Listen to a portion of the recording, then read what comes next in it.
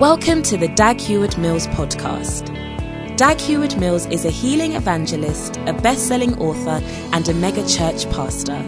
He's the founder of the United Denominations, originating from the Lighthouse Group of churches, overseeing over 3,000 churches across every continent of the world.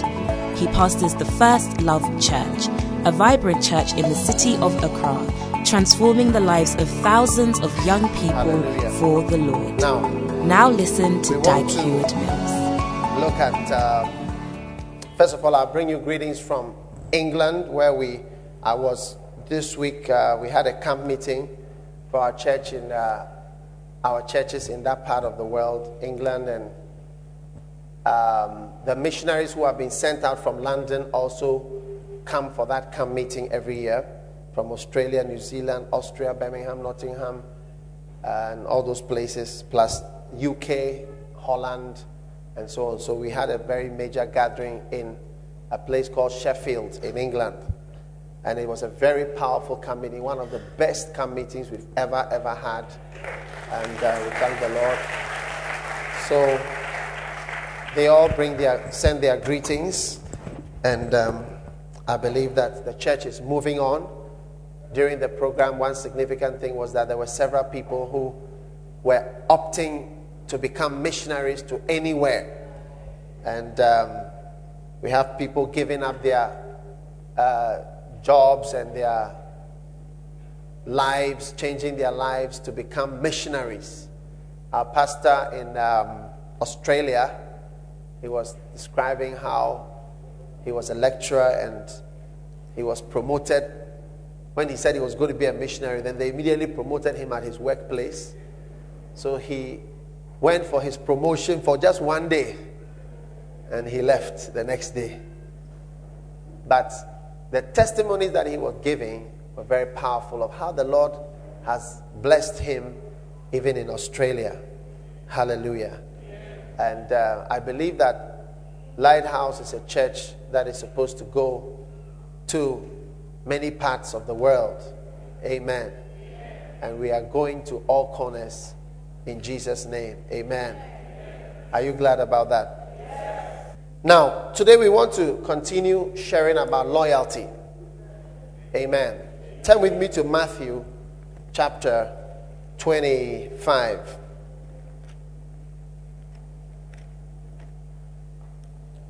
Matthew chapter 25. Yeah.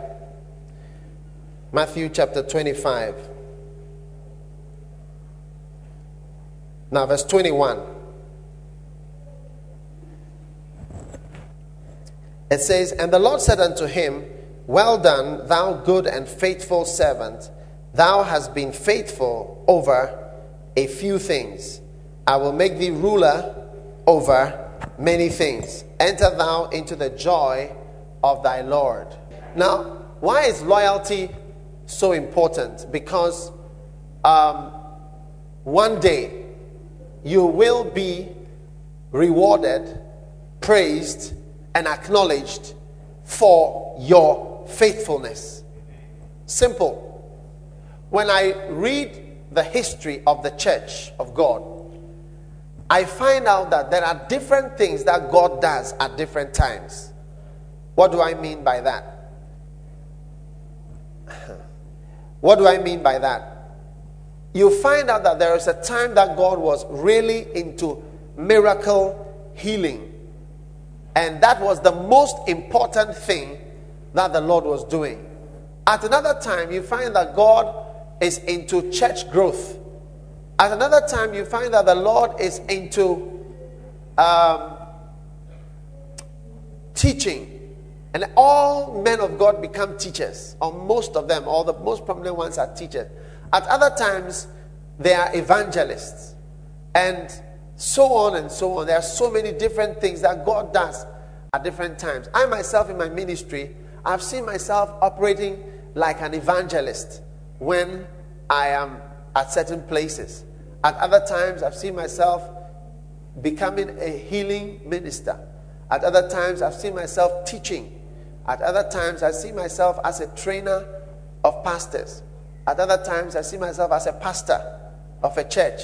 So my question is, Lord, which of these do you want me to do? Because you can't do everything at the same time. For instance, if I want us to have a miracle service now, I would preach in a particular way that would let us have a miracle service. Are you understanding what I'm saying? If I want to train you as pastors, like I was doing at the Shepherd's Camp that we just had in England, I would preach in a particular way and for a particular length of time. If I want to build you up to receive,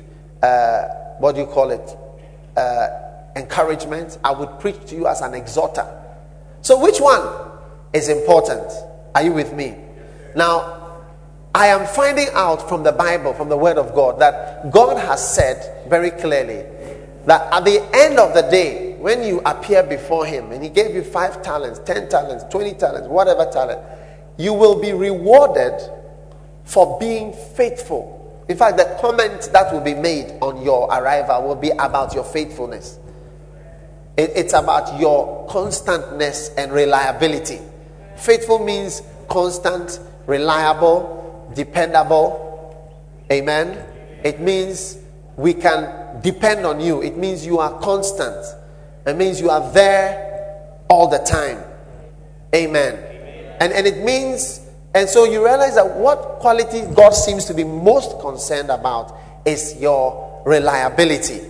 Which, myself, I have come to find that, in working with people, having to employ people, one of the things that you are looking for is somebody who is reliable. He is dependable. That if he said he loves me, right, in a year's time, it will not change to he loves me, but because of 2 and 2, he doesn't love me so much anymore. Do you understand? So you're looking for somebody who tells you I love you when he's here with you in Ghana, and maybe one day when he is in America, he should still say I love you. That is constantness. Amen. Somebody who when he says I'm going to serve the Lord and I'm going to teach faith, you find him reliably teaching faith for the next 100 years till God calls him. So that is what we'll be rewarded for, and that is why loyalty, is so important, because God will reward us for being loyal to His word, to Him, to our churches, to what we say with our mouths, to our spouses, and generally in life, being a loyal and faithful person. So you notice when you get there, He will not say, well done, good and talented person. Congratulations for being talented. No, because the talent you have is what God gave to you. The talent is not your talent.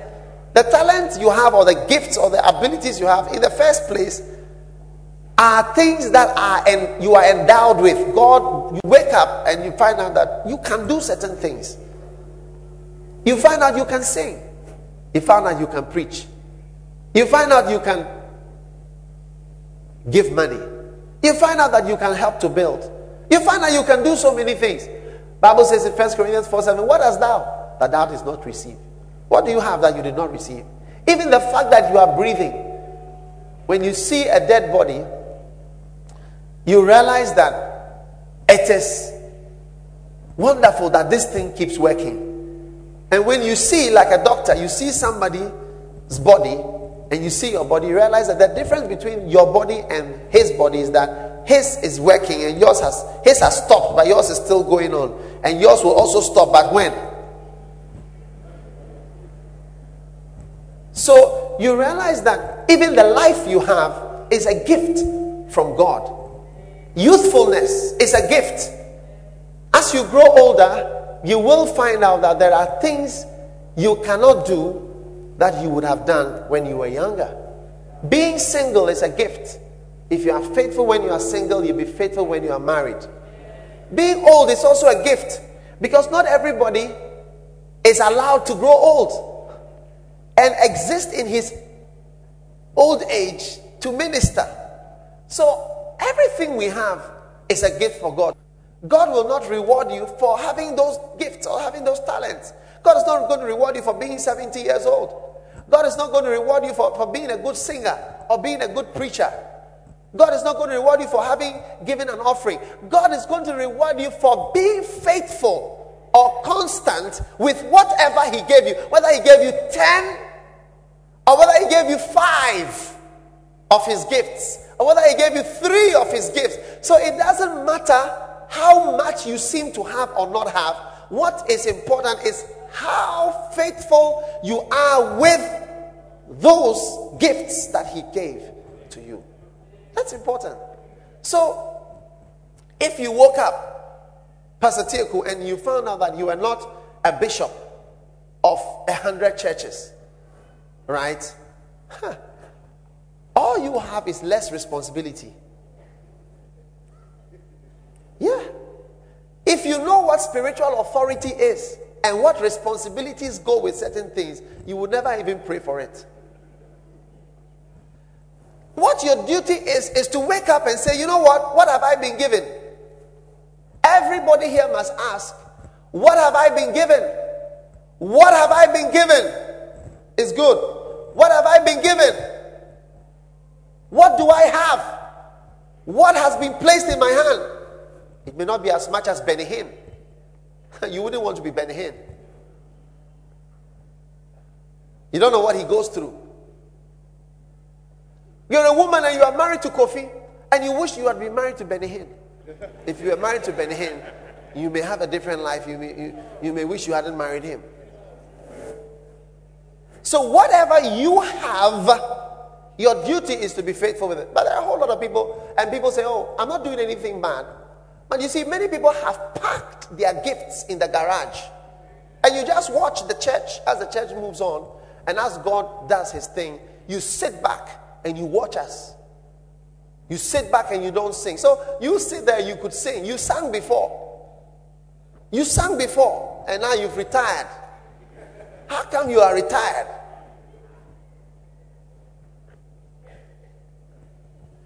And your reward is going to be because I gave you a talent or an ability to sing.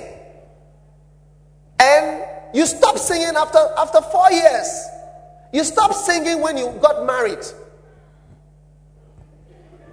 And that means you are not faithful. You are not loyal to the gift and the calling that God gave, because you stopped after 4 years.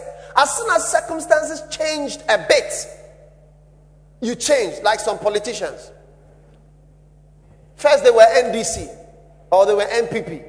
Then they realized that, before the election, nobody knew that NDC could lose. So they moved from NPP to NDC.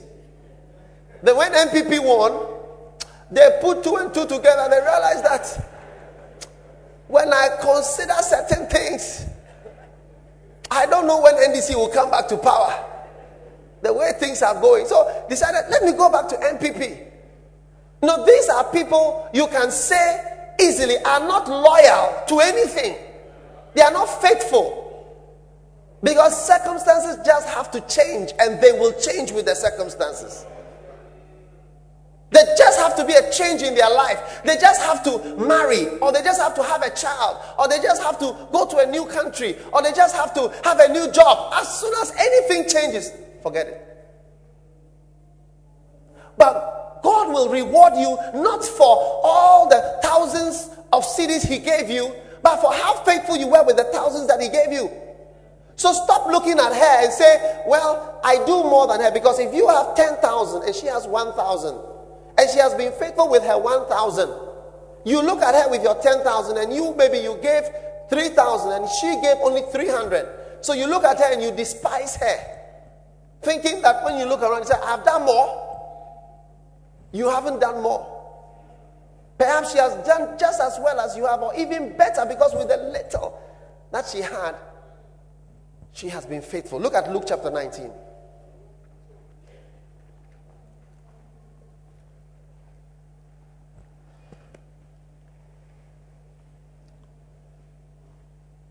One of the causes of disloyalty is the smallness of God's gifts. The smallness of the gift of God.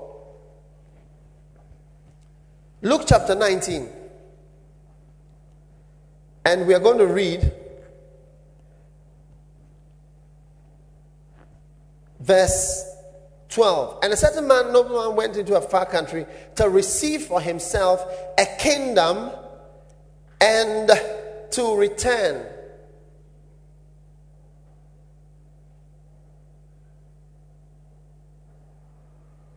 Amen.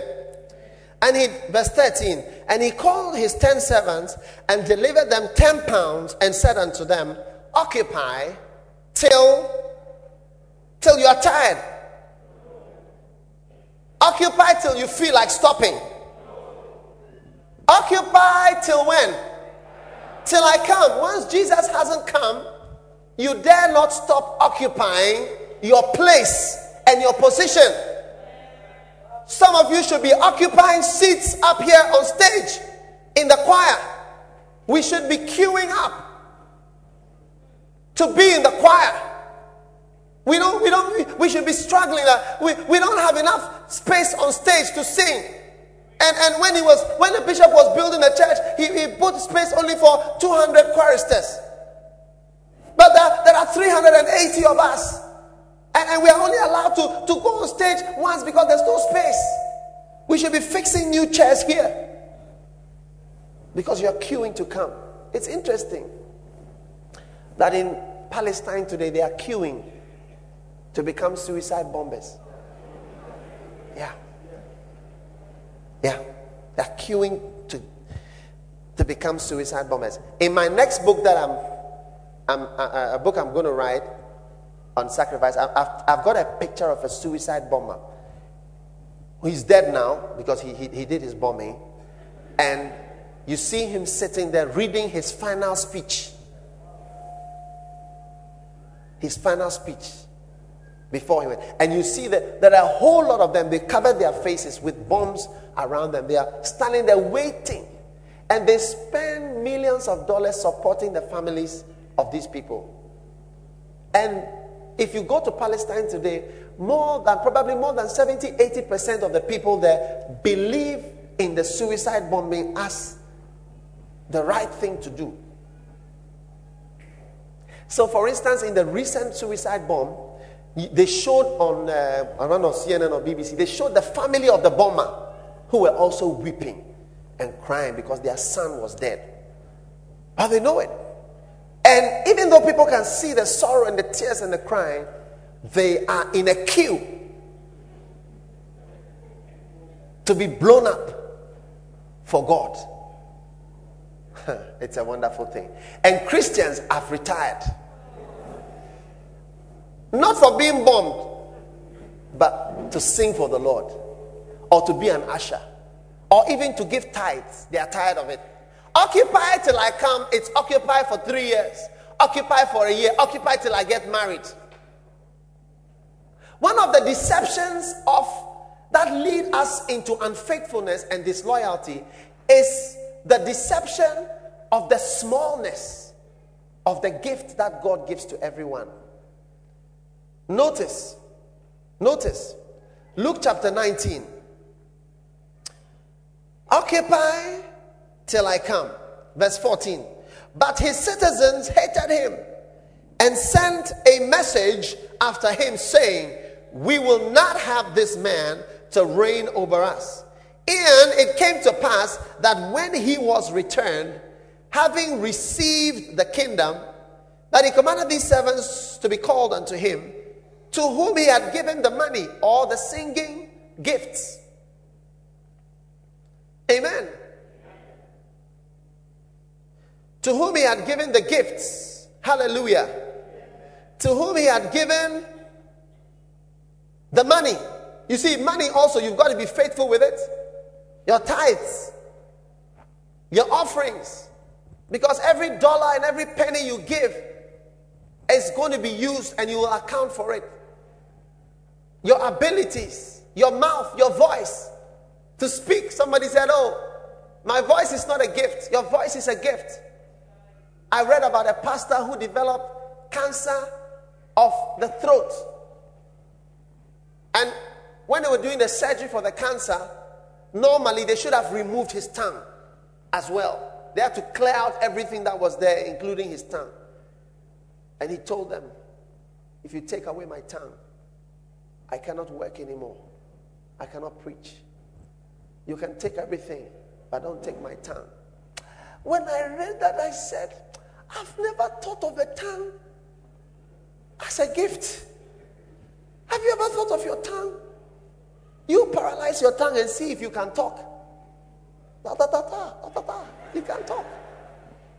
So the fact that your mouth is able to be open and to be able to speak is a gift from God. I said it's a gift from God. And the mouth is shut. It was open when you first became a Christian and you were full of zeal.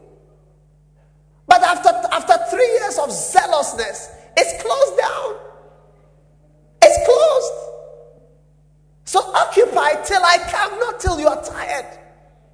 That is why, and this is the greatest problem of Christians, and that is why God is solving it in your life today. Amen. And it came to pass that when he was returned, having received the kingdom, then he commanded these servants to be called unto him, to whom he had given the money, that he might know how much every man had gained by trading. Then came the first, saying, Lord, thy pound has gained 10 pounds. And he said unto him, well done, thou good servant. Thou hast been what? Faithful in what? In a what? A very what? Little. In a very little, or in a very little thing. In very little. Very little. Very little. Everybody say very little. Have thou authority over 10 cities. Oh man. Your faithfulness is required in, not case you're not in some great something, but in very little. That is why we often put it down. Somebody said, if I'm not in the choir, they won't notice. Because when I contribute my voice to the choir, it's 1 out of 100. So my contribution is very little. But you see, this is where faithfulness is required, in very little. When Lighthouse started, many of you are watching me now. Some of you even watch on television and say, oh, that's a great man of God. This was the whole church. And they were all young people. Little girls. How old are you? 17, like this one. No husbands, no wives, no jobs, no cars, nothing. Very little. Because thou hast been faithful in very little, come and have authority. Some say, unless I am preaching in this pulpit. It's not likely you will preach in this pulpit. It's not likely. It's a reserved place. Amen. That's the position that God has given to me, and I give it to whom I will. Amen. Don't think about being somebody else. Think about yourself today. Think about yourself and ask yourself, what has God given me? There are people here who can help this church financially. There are people here who can say, I want to print a book. One of your books, I want to print 10,000 of it because I'm so touched by that book. There are people here who can say, look, I want to give a car to the church. I don't know whether you need a car for anything. Here's a car. Use it for whatever. There are people who can do more, but you just watch.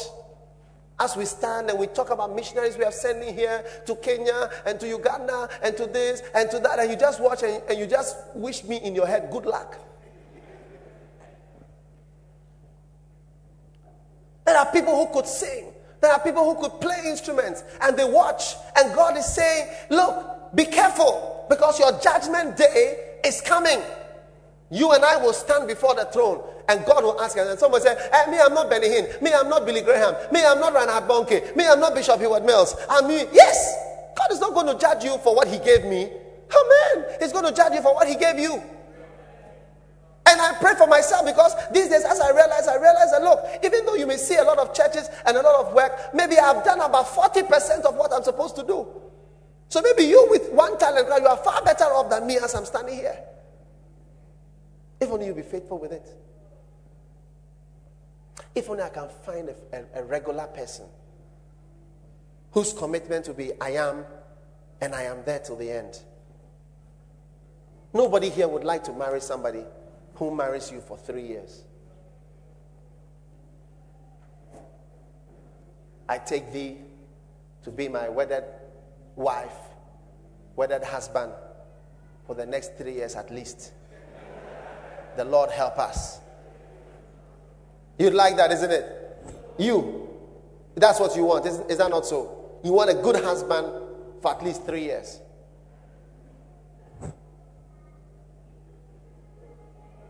Yeah. You see, she's confused.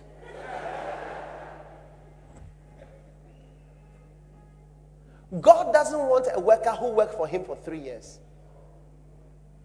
I don't think you hear that. I said God doesn't want a worker who works for him for 3 years. God wants a worker who will work for him faithfully. Let the rain come, let the sun shine. We'll be there. We'll be there. We'll be there. Let the Lord bless us. We'll be there. We are not afraid of blessings. We will be there. I said we will be there. Amen. Now, as we go along as Christians, now all that I said is really just an introduction to tune you to know why loyalty and faithfulness is so important, and I'm preaching about it more and more. Anytime I preach about loyalty, I feel a special anointing because I know that it's something that God has also called me to preach about and to teach about. Amen. Now, as we go along, we develop sometimes disloyalty or unfaithfulness. And there are stages in the development of this unfaithfulness. The first stage, or stage number 1, is what? An independent spirit, or in Spanish, espíritu independiente. Is that not so? The second stage is the stage of offense, or in Spanish, what? Ofensa. Learn the Spanish one too, so that in case you go for an interview and somebody says, can you speak Spanish? You say, espíritu independiente. And then you get the job immediately. And the next one is a stage of what? Passivity, which we have been sharing about for some time. Is that not so? And what's the next stage?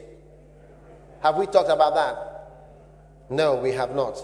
All right. So now, I want us to go on to this important deception, the deception of criticism, or the deception of being a critical person. The deception of being critical, criticizing. And we are going to read from 2 passages, the book of Numbers and the book of Psalms. Now, which one should we read first? You choose. Numbers, okay. A lot of people say we should choose Numbers. Now, Numbers chapter 12. Now, the next stage after critical is the stage of the political stage. All right? And we will be dealing with a bit of that as well. Amen. Now, political stage involves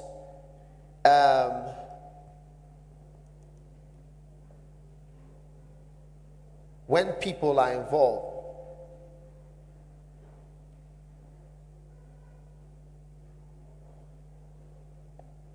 Numbers chapter 12.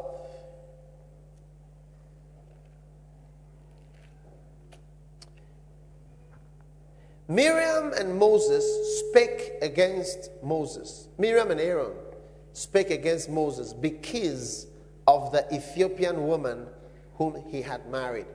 For he had married an Ethiopian woman. And they said, has the Lord indeed spoken only by Moses? Has he not spoken also by us? And the Lord heard it. Now the man Moses was very meek above all the men which were upon the face of the earth. And the Lord spake suddenly unto Moses. When you criticize people, God will speak suddenly.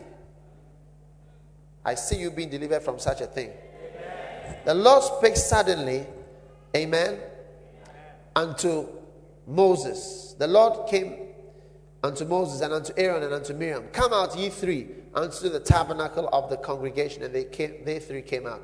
And the Lord came down in the pillar of the cloud and stood in the door of the tabernacle and called Aaron and Miriam. And they both came forth. Verse 6. And he said, hear now my words. If there be a prophet among you, I the Lord will make myself known unto him in a vision and will speak to him in a dream.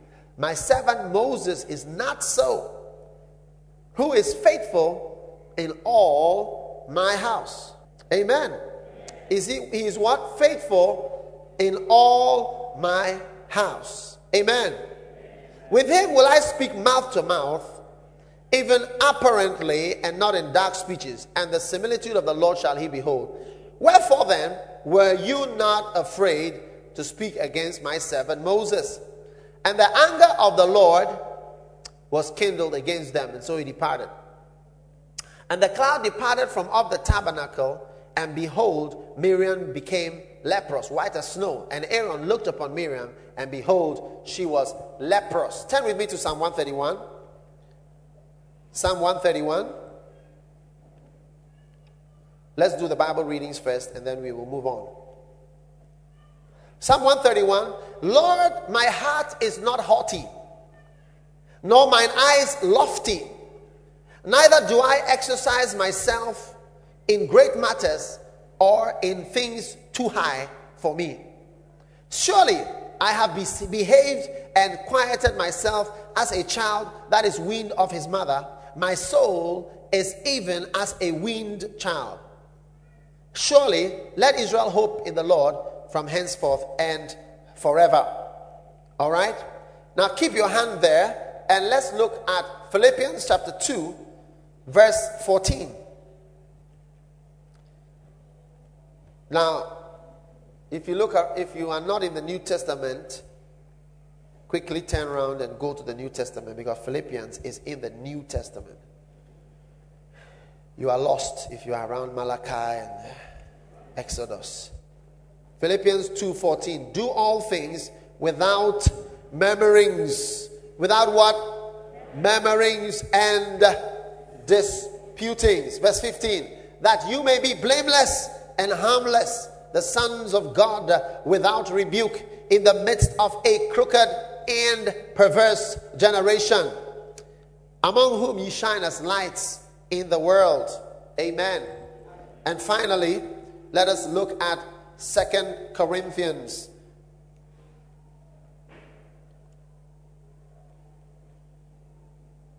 Sorry, 1 Corinthians chapter 10. Verse 5. But with many of them God was not pleased, for they were overthrown in the wilderness. Now these things were for our example, to the intent that we should not lust after evil things as they also lasted. Are you with me in 1 Corinthians chapter 10? Are you there? 1 Corinthians chapter 10. It's easy to find Corinthians because it's quite big. Verse 7. Neither be ye idolaters, as some of them were, as it is written, the people sat down to eat and drink and rose up to play. Verse 8. Neither let us commit fornication, as some of them committed, and fell in one day 23,000. Verse 9. Neither let us tempt Christ, as some of them also tempted and were destroyed of serpents. Verse 10. Neither murmur ye, as some of them also murmured and were destroyed of the destroyer. Now all these things happen unto them for what? Examples, and they are written for our admonition, upon whom the ends of the world are come. Amen. I have read 4 different scriptures. All right? And you will notice here that criticism is generally a very bad thing.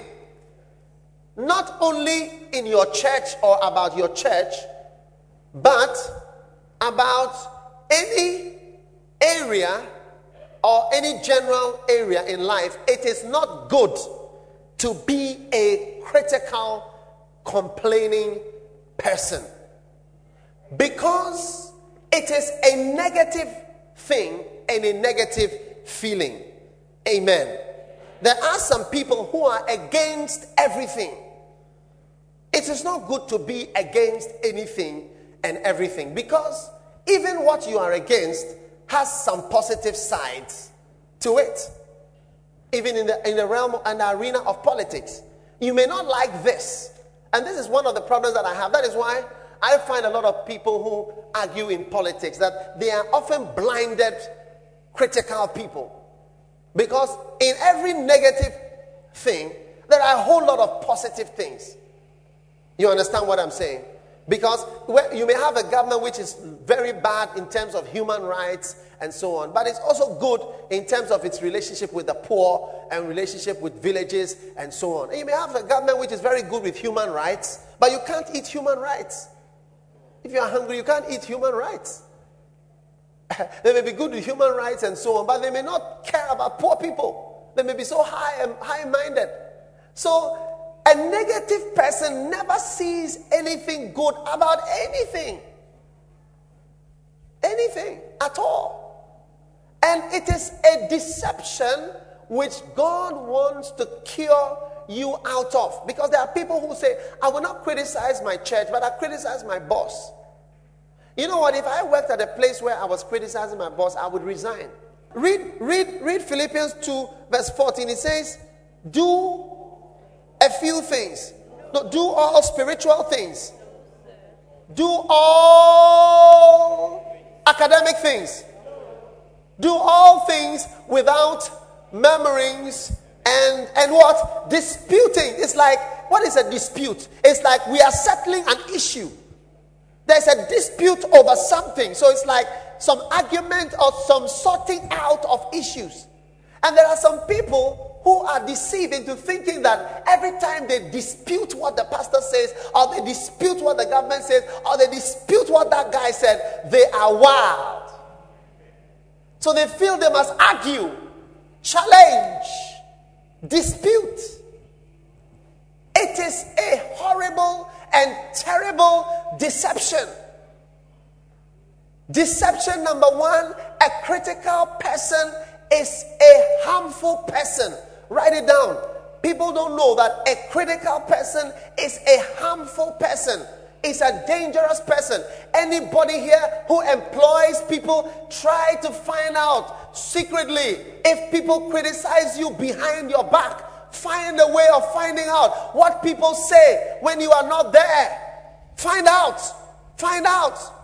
There are a whole lot of people, I know they say this, or they say that, or they say that. Because of what I know they say about me, I consider them to be dangerous people. And I keep them at the right place in my life. Oh yes. I know people who smile with me, who laugh with me, who come around, sit in church, claim to be members of Lighthouse, and you have them saying all sorts of things. I know some of them, because the Bible says, curse not the king, no, not in thy chamber, for the birds of the air will fly and tell the matter.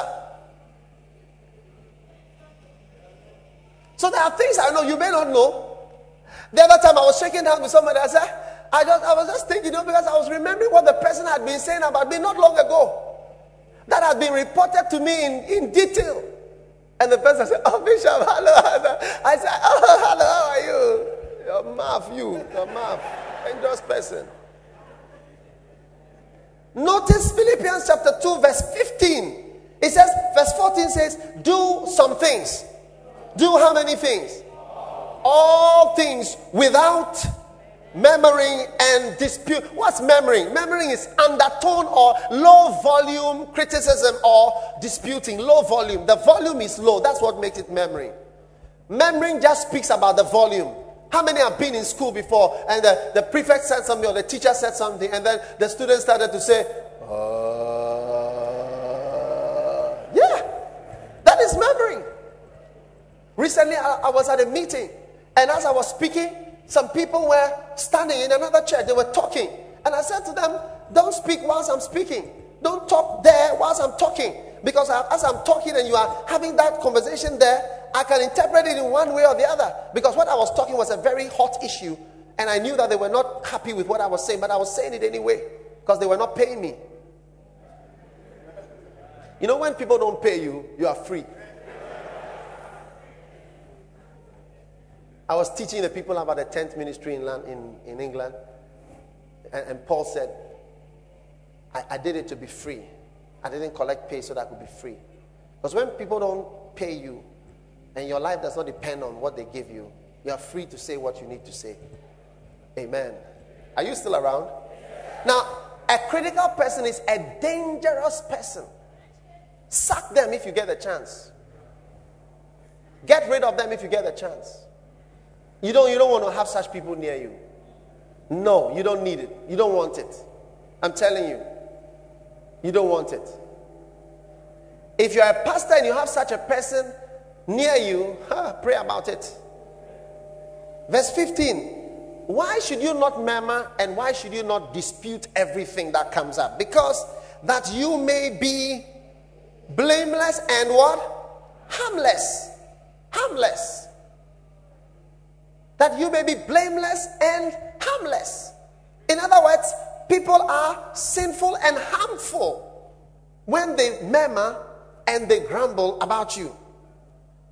The sons of God without rebuke in the midst of a crooked and perverse generation. Look at the bad things he's saying, crooked and perverse. You would have thought that he's meaning homosexuality or immorality or whatever. But he's talking about murmuring, talking, criticizing. Now, so the first thing you must know about criticizing, the deception of criticism, is that when you criticize, you are not a constructive person, but you are actually a harmful person. Some people say, I'm criticizing to, try and correct certain issues. You're not correcting anything. And if you didn't appoint me, it's not your duty to correct me. If I'm wrong, your position is like a child. If a child is, a parent is wrong, and it's not a child's duty to come and correct the parent. That's not your place. There is somebody for correcting a parent, but not the child. Just as a shepherd and a sheep. If I'm wrong, or I'm doing something wrong and make a mistake, your duty is not your place. It's like a judge who is passing judgment. The one whose duty it is to pass judgment is the judge and not the people sitting in court. You can't get up and say, he's guilty, sentence him to 4 years imprisonment with hard labor. No. It's the judge who has that privilege. Only the judge can say that he is guilty. Maybe the jury can say that he's guilty, but the judge can also say that he is guilty and can say how long he should go to prison for. Not the people in the court. You don't have that right. God is the eternal judge. He can judge me. He can judge you. That's why the Bible says, judge not, because your judgment will be perverted because you don't know everything. So your place is not to judge. It's not your role. You are out of order. I say you are out of order. You are out of step. You are in the wrong place. You are talking about things which you don't qualify to talk about. You must earn the right to speak into somebody's life. You must grow into. There are certain things I can say to you. If Pastor Johnny comes to preach here, he cannot say those things. Because he does not have the level of authority that I have over my congregation as I do. And if, for instance, one day I am dead and gone, the person who will stand in my place or who will be here as the leader will not have that extent of authority that I have over the church because he did not found the church.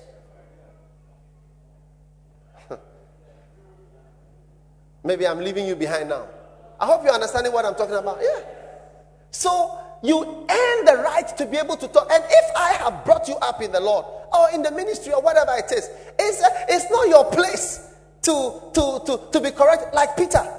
When Jesus said he was going here, Peter got up just because a few minutes ago he was asking him his opinion about what people think and so on. Now he was now saying to Jesus what Jesus will be doing on earth. That he's not going to die here, he's not going here, he's not going here. That as long as Peter is Peter, the one whom the Holy Ghost has revealed to him that he's Christ, and as somebody who has been raised up, he's now telling Jesus what must be done. Jesus realized that he had stepped out. And the rebuke he gave him, I've never rebuked anybody with that rebuke before since I was born. He said to him, Satan, you are out of order. Shut up. Are you the one who brought me? I've trained you. You are a fisherman, useless man like you. I've trained you everything. Today you are now telling me what to do. It's a terrible presumption. Presumption in the dictionary means an arrogant assumption of privilege. You arrogantly assume you are supposed to speak or to have something that maybe is being given to you as a. When Jesus asks, what do you think? It's a privilege that he sat down with you to chat in a relaxed way and ask you your opinion. It's a privilege.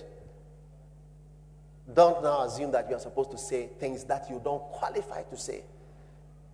It's terrible pride. Second evil thing about criticism is that it's a manifestation of terrible arrogance and pride. Terrible arrogance for you to criticize somebody who is doing something for the work of the Lord. And the next deception that is that it is a step out of order. Amen. Now, it is proud people who criticize. From today, when you hear somebody criticizing, remember what I'm telling you, that it's what kind of people? Oh, you're not minding me anymore. It's what kind of person? Proud people who criticize. Read it from your Bible. Don't believe me if I tell you things that are not in the Bible. Don't believe me. I'm just a man. Verse Psalm 131. You open. I told you to keep your hand at Psalm 131. Go back there. What does it say? Lord, my heart is not what? Haughty. Nor mine eyes lofty. Haughty and lofty. Next time you have a dog, you can call it haughty and lofty. Husband and wife, haughty and lofty. So you always remember Psalm 131. Or if you have a cat, 2 cats. My cat is pregnant. I'll call the children haughty, lofty. It suits cats. I think cats are haughty and lofty. It says, Lord, my heart is not what? Haughty. Nor mine eyes lofty. Neither do I exercise myself in what? Great matters. Or in things what? Too high for me. There are some things that don't concern you. One day I was preaching and I asked somebody about something. I said, what is your opinion? I gave him the mic. What do you think about this? And you know what he said? He said, I don't think about that.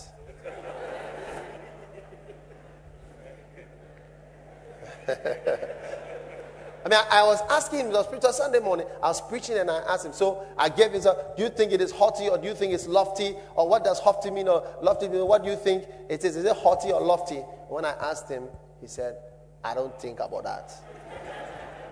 So next time somebody asks you about matters that are so high, just look at the person and say, brother, I don't think about that.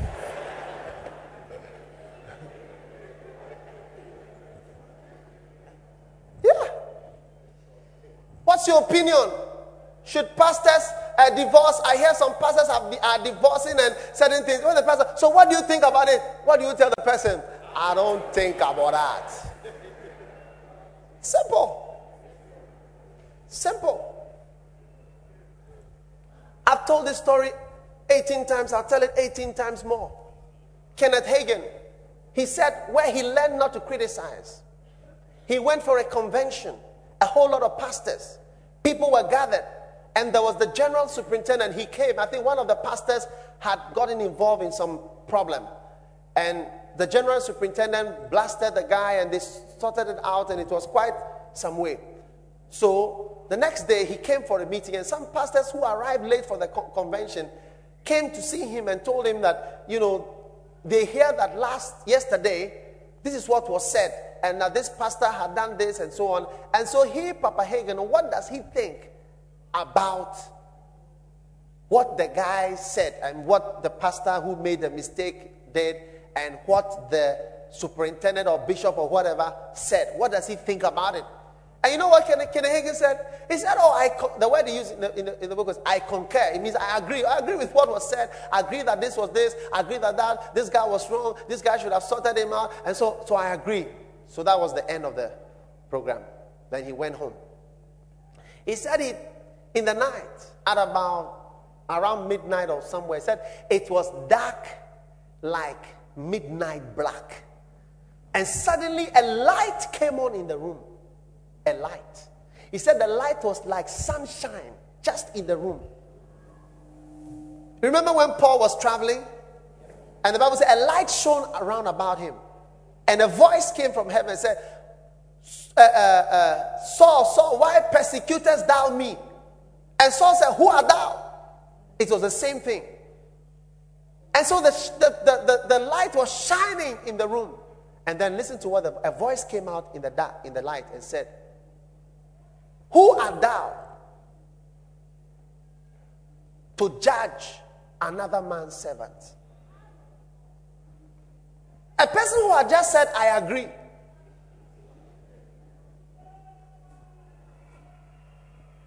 A person who had just said, I agree. I think so. It's true. Yeah. Me too. The voice came a second time. Who art thou that judges another man's servant?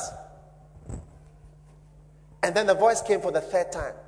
Who art thou that judges another man's servant? And then the light went off. He said from that day, he has nothing to say about anything. You can do whatever, he has nothing to say about it. And that is why you notice through all the problems that happen in the American church, you will hear big men of God saying things, but you never hear of Kenneth Hagin saying anything. He has nothing to say about anything anymore. One day, somebody came to tell me about two great men of God whom I really love. And the two men of God were fighting.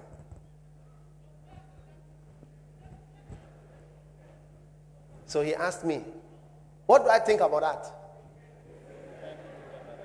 I said, brother, you know what? I don't think about that.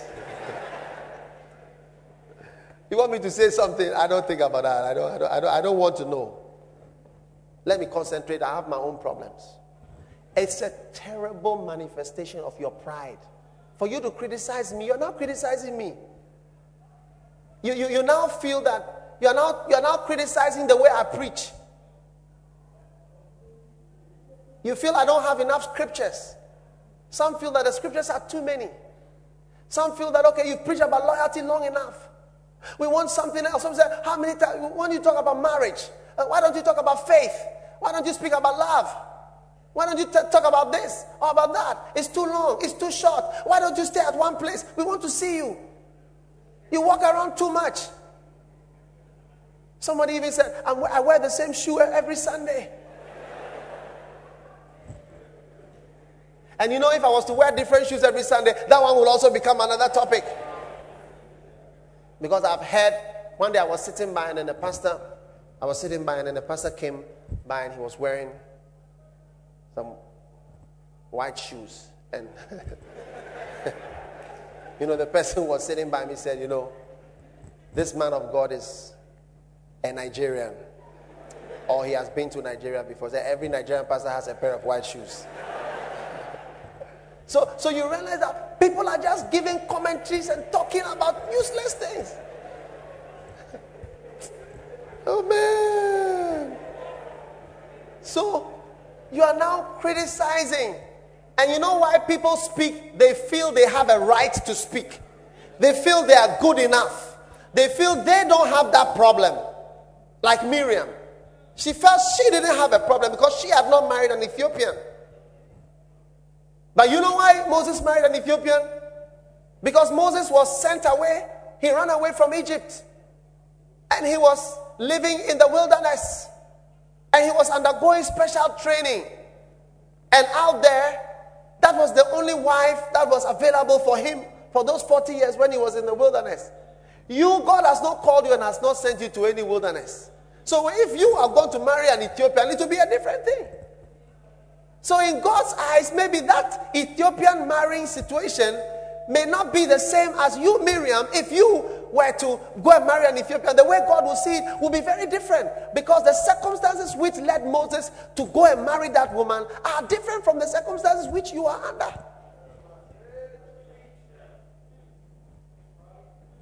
It is only the man who carries the pot to the river who breaks a pot. If you don't carry pots, you will never break a pot. So people sit down and criticize and talk and say, it's because you have now become so proud. You can make comments. You are talking about it. You are sure that you know it's a manifestation of arrogance and pride. Pray that you never be involved in such an evil thing. Amen. Can you understand what I'm talking about? Yes. And then, finally, anytime the deception of criticism is that anytime you are criticizing someone, you will end up criticizing yourself. Because you may find yourself doing what you were criticizing one day. Amen. Now, as we end this service, decide you will never criticize. You see a lady, she's going to marry an unbeliever. Shh. Look at that girl. Instead of walking with the Lord. She's going to marry an unbeliever. Even the guy is a Muslim. She has fallen. Shh. I didn't say it's right to marry an unbeliever, but I said, shh. You are lucky that even you are where you are. And look at that girl. This is the 6th time that she's coming for abortion. Shh. It's not right, it's wrong. Nobody's saying it's right. But as you point,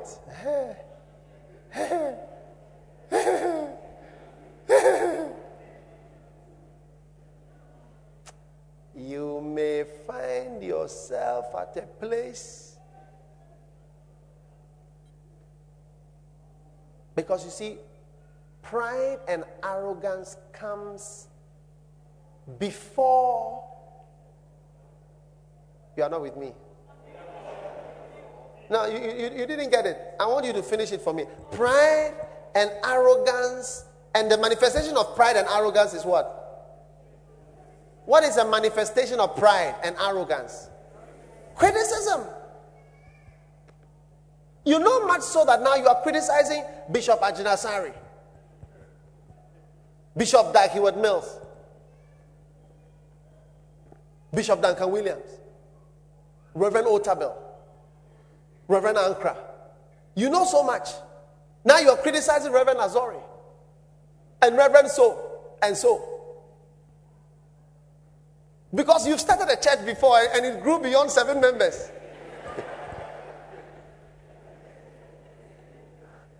Because you know everything. Because you've been married for 25 years. When somebody has been married for 20 years, you know what it is, isn't it? Thank you. We would like to hear from you so that you teach us. It is a terrible manifestation and it will destroy you. It says, neither murmur as they murmured and were destroyed. You didn't see that part, eh? Read it. I don't think you saw it. I said, neither murmur as they, 1 Corinthians 10, as they murmured, and what happened? They were destroyed. The destruction came with the murmuring. Underline it, verse 10. It is self-destructive. I've never seen a prosperous person who criticizes people.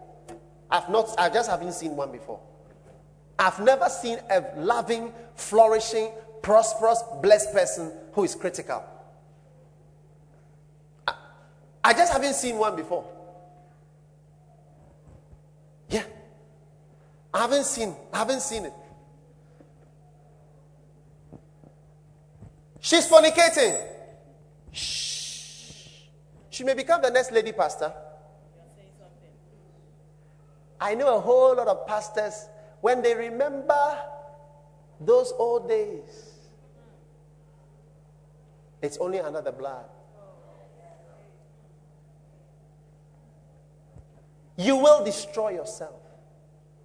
One day, one of the leaders of the church, one pastor, got into a problem. Oh, man, you should have seen how he broke the guy down. and criticized him. It wasn't easy. The man, and sometimes the things look right. So you feel so, it must be right. Because what happened was that a lady was pregnant in the church from the pastor. Isn't it wrong?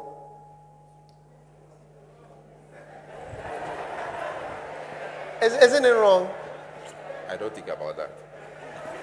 You better not think about that.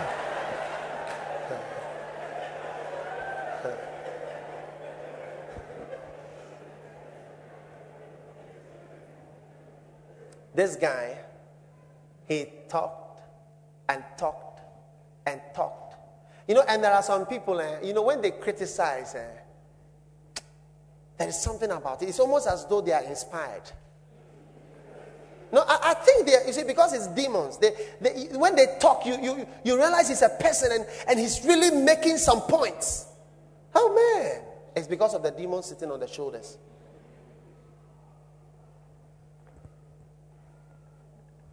This is one of the best Christian leaders I've known. The next time I heard of that guy, he also had a girlfriend with whom he had a child, apart from his wife. The next time I heard of him, he was doing occultism. The next time I heard of him, he had cancer. And the next time I heard of him, he was dead. Oh yeah. Because you see, he was so able, not because, but I'm saying that you must be careful that you don't look at somebody and have so much, so surely to say, it's not right. And pray for yourself first. That by the grace of God, God, keep me from these things that I'm seeing all around me. Help me, Lord. Help me. That's what happened to Isaiah. And that's why sometimes God has to reveal things to pastors. Isaiah was preaching in chapter 5. Woe, woe to them, woe to them, woe to them. They are this, they are that, they are this, they are that. Woe to them, woe to them. Then in chapter, God was listening to all his sermons. Then in chapter 6, God decided to just reveal himself to Isaiah. So he revealed himself. And when Isaiah's eyes were open, he saw the Lord. Then he looked at himself and he realized that he, the pastor, he, the preacher, even though it seemed that he had not done some of those things, he was in terrible danger himself of judgment. So instead of saying, woe unto, he forgot about the people that he was preaching. When you go home, go and read Isaiah chapter 1 up to chapter 5. From chapter 6, the message changes. It's a different Isaiah. It's a softer Isaiah. It's a more self-reflecting Isaiah. It's an Isaiah who is looking at himself carefully before he opens his mouth with a rod to put it on somebody and to say, you, sentence you to death, do this, do that, do that. Life and experience will tell you, be careful, careful now.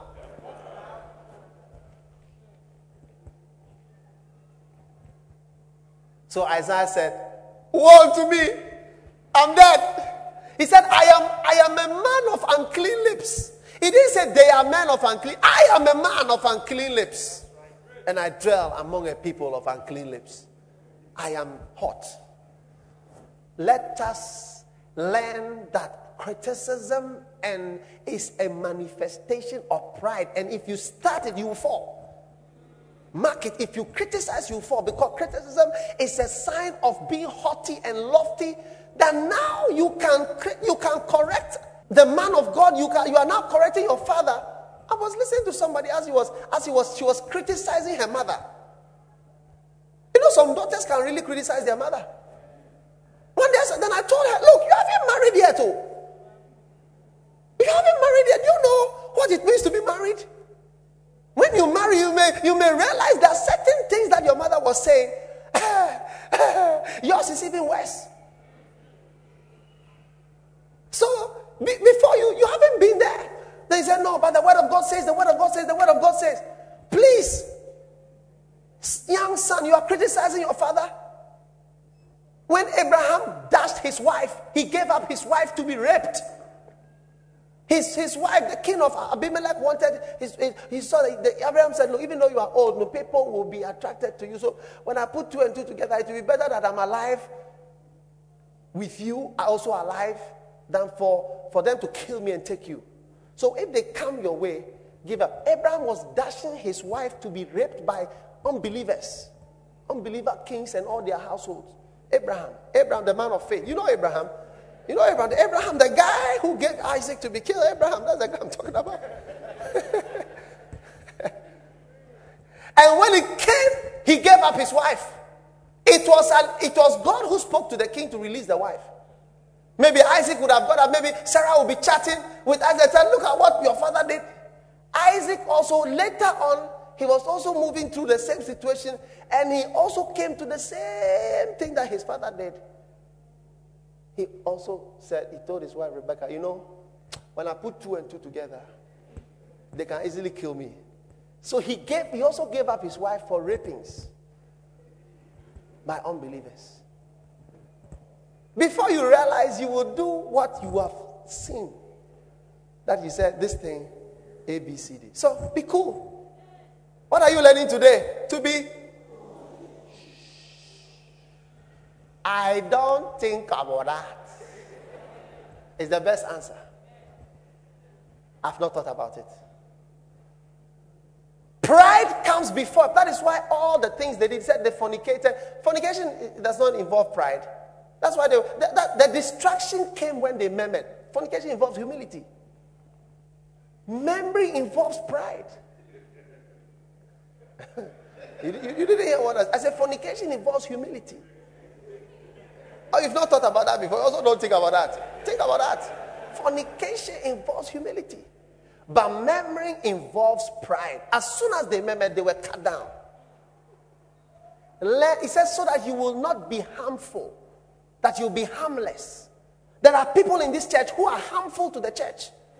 They shouldn't be here. That's why if I find you that you are not loyal, you are not happy, you are not whatever, I will show you the direction, the bus route, how to take taxi, what bus you can take to the next good church. There are times I've preached in church, I've shown people, do you remember? I've shown you, Central Gospel that's also a very good charismatic church. Maybe it's even better than Lighthouse. Royal Bible Church, just after the Tetekwachi. You don't have to go far. Then when you get to Second Word Miracle, they have a good branch there. I'm showing you direction to a place where you may be happy that you will not criticize. Somebody came and criticized me, said this and that and that. I said, you see what? There's no door here. Just move out. And those who believe will stay, and they'll be blessed as they stay. So decide to have a good spirit and a good attitude. And do not murmur. When you murmur, your next one is what? Distraction. And what I'm saying is theory, but one day you will feel you have a right to murmur. Things will be saying, the bishop should take his time. The way he's dealing with these people. This and that and that. Why this and that? Why ban on drumming? We've had situations like that. We are in a church. It's not some of you think I'm talking about mysteries. I'm talking about real things. Opportunities will come. Election time will come. Why is he talking like that? And this and that and that. Careful. Yeah. Before you realize something will happen to you, you go and ask Miriam. Go and ask Miriam. You know Miriam, the one who sang, what's that song? The Lord has triumphed, he has thrown the horse and rider into the sea. Miriam, you know her. She was a member of the church. Don't you know Miriam? Miriam is the one who was singing, the worship leader. She's the one who had the leprosy. You know her? Pray for a spirit of loyalty. God will reward you for your loyalty. God will reward you for your constantness. And you will go up to the highest level. You know, one of the greatest blessings that I have seen the Lord giving me is not to say bad things about, even when I see bad things. Oh, I see, and I know, but I have nothing to say about it. I just pray for myself that God, I beg you to really help me. It's not that I don't see, it's not that I don't know, it's not that I am not sure whether black is white or white. Black is black, white is also white, they are different. But I pray for myself that, Lord, help me so that I will not speak about things that are higher than me. I accept that it's higher than I am. And I will just trust myself into your hands so that I will make it. In Jesus' name. Lift your hand, you are going to make it. Lift your hand. Father, thank you that we are making it. We are making it. We are making it. We are making it. We are making it in the spirit of loyalty, faithfulness, honesty. Thank you, Lord, in Jesus' name. And everybody stand to your feet, please. The presence of the Lord. Father, we thank you. No clapping, please. Father, we thank you for your word today. We thank you for your spirit blessing us, Lord. Blessing us, Lord. With every head bowed and every eye closed. With every head bowed and every eye closed. Pastor, maybe somebody invited you to church. But before you can get into the work of God, before you can move on with God, you've got to be born again. Today on this special invitation Sunday, we want to give you an opportunity to know the Lord Jesus. The Bible says, except a man is born again, he cannot enter into the kingdom of heaven. This morning, God wants to give you a passport, visa, ticket to heaven. And except you are born again, you cannot enter the kingdom of heaven. Today, if you stand here and you don't understand what it means to be born again, in other words, if you were to die tomorrow or this afternoon, you don't know whether you go to heaven or hell. You want to say, Pastor, please pray with me. Help me to know you. I realize that I'm a sinner, but I want to give my life to Jesus today. If you are here like that, Pastor, pray with me. Lift up your right hand, and I'm going to pray a special prayer with you as we close. God bless you. God bless you. Lift it up all over this room. I want to give my life to Christ. Maybe somebody invited you, but deep down you know you are far away from God. Pastor, please pray with me as we close. Just stand wherever you are and just lift up that hand, and God is going to touch your life today. God bless you. Upstairs, I see your hand. Lift it up high wherever you are. Pastor, I want to give my life to the Lord. I want to give my life to Jesus. God bless you. As every hand is lifted up, I want to invite you, those who have lifted your hands, to come to me in the front. Just step out from wherever you are standing. Come from the back. Come from upstairs. Come from the side wherever you are. Come to the front. And I'm going to pray with you this morning. God bless you as you come to the Lord. If you lifted up your hand, come all the way. Today is your day of salvation. Today marks a turning point in your life. Your life is being transformed. Today is a turning point in your life. God bless you. Amen. All right. God bless you as you come. We're waiting for a few more people. Amen. Keep coming, keep coming, keep coming, keep coming. Amen. God bless you. God bless you. God bless you. God bless you. God bless you. Hallelujah. Amen. Now, those of you in front here, look at me. Are you glad that you have an opportunity to set things right with God? Huh? Are you glad that you have a chance to straighten your life with the Lord today? Amen. Let's pray. Say this prayer with me and join us. Say, Lord Jesus, today I realize that I am a sinner. Please forgive me for all my sins. From today, I humble myself and I receive Jesus as my master, as my savior, as my Lord. Lord Jesus, please wash me in the blood. I receive you, Lord. I accept you, Lord, as my savior and my Lord. Thank you, Father, in Jesus' name. Please write my name in the book of life. From today, I am yours and you are mine. In Jesus' name, amen. Hallelujah. God bless you. Amen.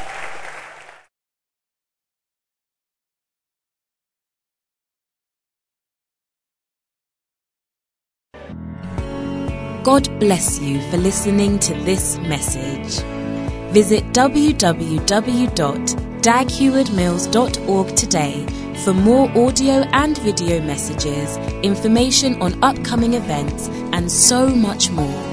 Make sure you subscribe to this podcast to receive new messages every single day.